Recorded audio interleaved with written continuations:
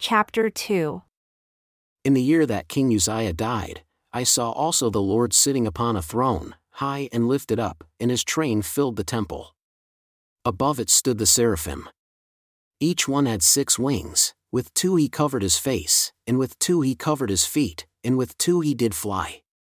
And one cried unto another, and said, Holy, holy, holy is the Lord of hosts.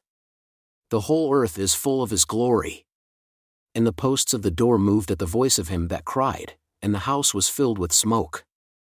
Then said I, Woe is me, for I am undone, because I am a man of unclean lips, and I dwell in the midst of a people of unclean lips, for my eyes have seen the King, the Lord of hosts. Then flew one of the seraphim unto me, having a live coal in his hand, which he had taken with the tongs from off the altar. And he laid it upon my mouth and said, Behold, this has touched your lips, and your iniquity is taken away, and your sin purged. Also, I heard the voice of the Lord, saying, Whom shall I send? And who will go for us? Then said I, Here am I, send me. And he said, Go and tell this people, Hear indeed, but they understand not, and see indeed, but they perceived not.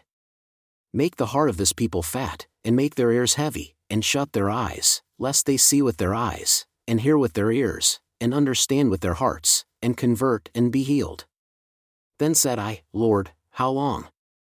And he said, Until the cities are wasted without inhabitant, and the houses without man, and the land is utterly desolate, and the Lord have removed men far away, for there shall be a great forsaking in the midst of the land. But yet in it there shall be a 10th, and they shall return and shall be eaten as a teil tree and as an oak, whose substance is in them when they cast their leaves, so the holy seed shall be the substance thereof.